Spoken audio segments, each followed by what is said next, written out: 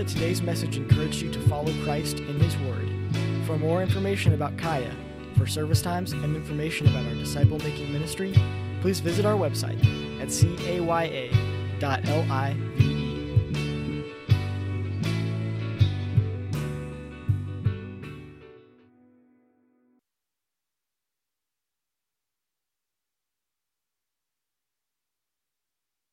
Good morning. Good morning. It's good to see everybody. I want to first of all welcome you to Kaya. If that hasn't already happened, I missed the announcements. So I don't know. I assume that there was a bit of a welcoming there. But welcome to Kaya. This is the College and Young Adult Ministry of Midtown Baptist Temple. And we gather like this every Sunday. But if you know right now, I'm just going to say it, if you know you need midweek accountability, if you need friends who are believers, we have 23, I think that's the precise number, of Bible studies that meet throughout the week. And if you know you need to find a group of believers to hang out with and study the Word with, please join us in one of our Bible studies. You can find the list on the Kaya.live website. I want to thank Uriah for preaching last week. Thanks, man. That was good. It was a great reminder, and I appreciate it. And with that said, Uriah, as well as a team of people, will be preaching at the spring retreat. And so you don't want to miss that. So if you have not signed up for the spring retreat, it's getting to be crunch time. And so you can't put it off much longer. You need to make sure that you sign up, get online and do that. We're going to be in Acts chapter 14 again. Okay?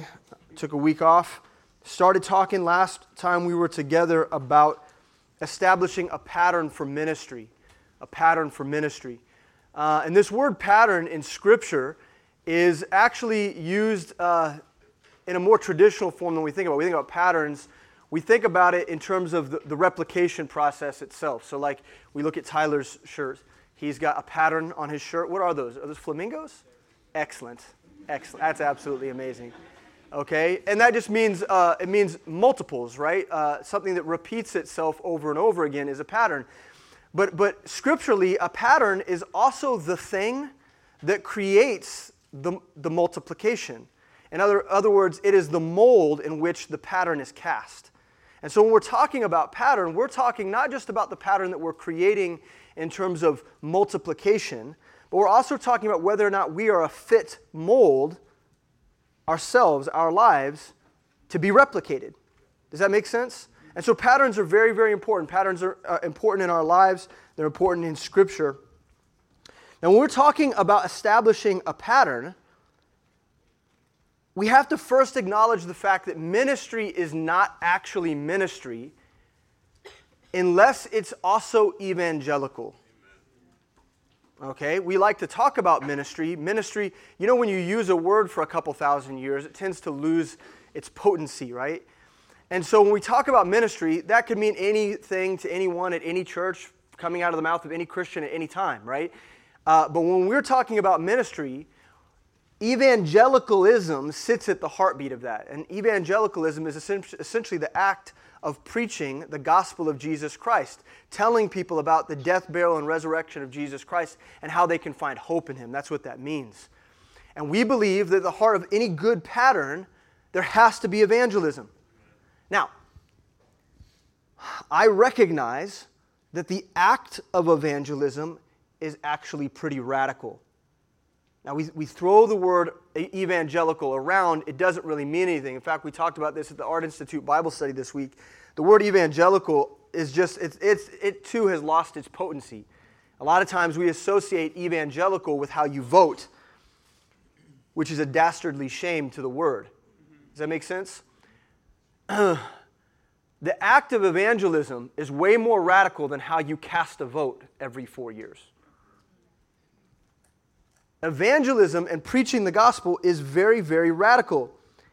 And it doesn't really have space within our social norms today. And the first assumption of most Christians is that to act evangelically, to preach the gospel to every person that you meet, is abnormal behavior. That's how most Christians, okay, I'll get these out. Most Christians, okay? This is like soft, very soft Christians, okay? Would see that as abnormal behavior. And it would be, in their mind, reminiscent of archaic forms of Christianity, antiquated perspectives at what it means to be a follower of Jesus. And that is, again, that is harmful. It's a harmful violation to the early church. Christian culture has relegated the work of verbally sharing the gospel with the lost as a daily activity of something that Christians used to do. It's kind of backwards now. We don't really think that way. That's backwards. That's what Christians used to do. An example for you is this. This is several years ago, but it just stands out in my mind as maybe the first time that I realized that not all Christians believe the Bible, I guess. I don't know. But I was probably, I don't know, in my mid-20s, and I was hanging out at Oddly Correct. It was when it had first opened up. And I was introduced to someone who was the outreach director for a local church here in Kansas City. And that was her title, she was the outreach director. And we were having a conversation. She was telling me about the different outreach things that church, which will go unnamed. I know you're like, in your mind, you're like,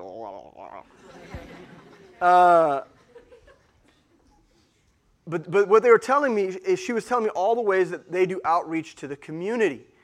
And I was listening intently because it sounded awesome, right? And she was telling me about how they had this program where they invite the poor from our community here in Westport to come and get gifts, pre-wrapped gifts that they would be able to come and get and take home to their children. I thought, what an amazing idea for impoverished mothers and fathers to be able to go and get gifts for their kids free of charge, and then they can have a Christmas. That's amazing.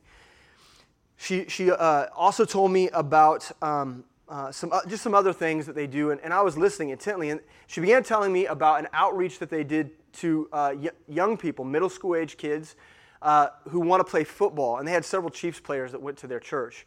And they would put on a football camp in the summers, and they'd invite middle school kids to come. And they would have these Chiefs football players do this clinic and teach them how to do certain things, and they'd be learning about football.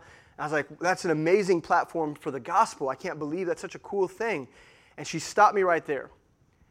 And she said, well, actually, we don't really do that.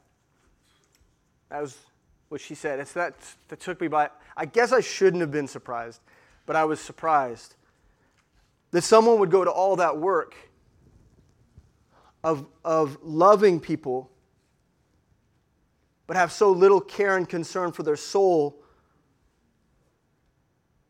to not preach the gospel. And concerning the football camp, she said, the kids know we're a church. We don't make a point to push the gospel on them. The goal is to invest in them, she used this phrase, with no strings attached. And this is the mentality of the modern American church, so refined in their social practice that the lifeline of the gospel is but a thin obligation that's attached to some more worthy ulterior motives that they have. What they are, I don't quite understand. I guess larger congregations. I guess a blurb on their website about all the good things that they do. And I don't want to speak unkindly. I mean, I was obviously impressed with their outreach, and I'm all for that. But if the gospel is relegated to a string that's attached to something else, I take great objection to that.